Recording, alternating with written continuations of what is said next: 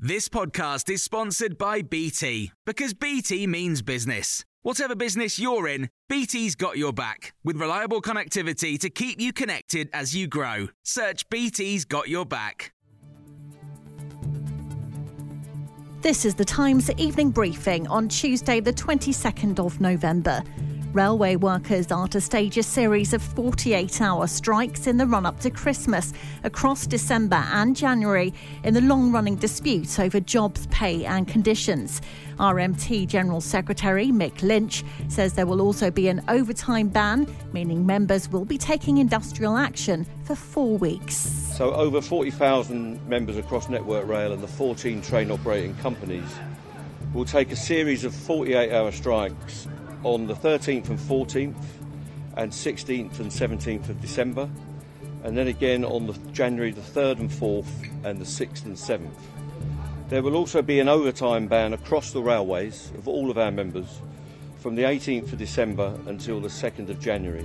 An investigation by The Times has revealed workers at the fashion company Boohoo are forced to walk the equivalent of half a marathon per shift in a warehouse regularly above 30 degrees. A reporter spent a month undercover at the site in Burnley, where staff are required to retrieve 130 items per hour for up to 12 hours. Times Radio's Alex Dibble has the details. One worker collapsed in the heat, and on average an ambulance is called to the site once a month. Staff have complained that managers time their toilet breaks and that no allowances are made for injuries they pick up because of the work. And the Times has learned that one female worker who reported being sexually assaulted is now the subject of a gagging order.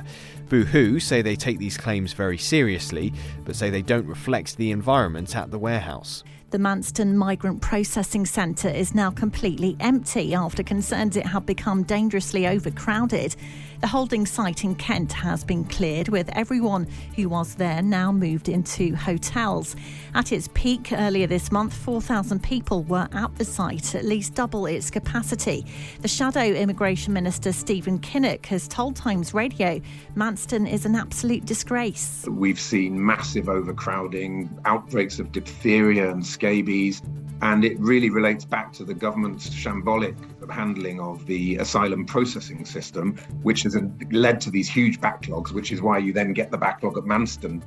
Doctors can write prescriptions to give patients with respiratory conditions heating as part of a health trial. The idea is that the scheme for those on low incomes will prevent people from getting ill from cold and needing hospital treatment. The trial achieved such good results, it's being expanded to 1,150 homes in NHS Gloucestershire's area, plus about 1,000 in Aberdeen and Teesside. GP Dr Sarah Jarvis has told Times Radio it's a great idea in theory, but she has some reservations. There's no doubt that cold weather costs lives. We have about 10,000 excess deaths in the winter, far more than we do in hot weather. And there's no doubt that some people are at higher risk than others. But my big concerns, I think, for the GPs are, firstly, it's more workload. And we keep hearing that there aren't enough GPs, there aren't enough appointments. And the second thing is, I would really struggle if somebody came to me and said, I think I deserve it, and I had to say no. The King is hosting the first state visit of his reign after welcoming the South African President Cyril Ramaphosa to Britain. More than 1,000 soldiers and over 230 horses took part in a ceremonial event on Horse Guards Parade in London. This was followed by a carriage procession to Buckingham Palace, with a state banquet being held this evening.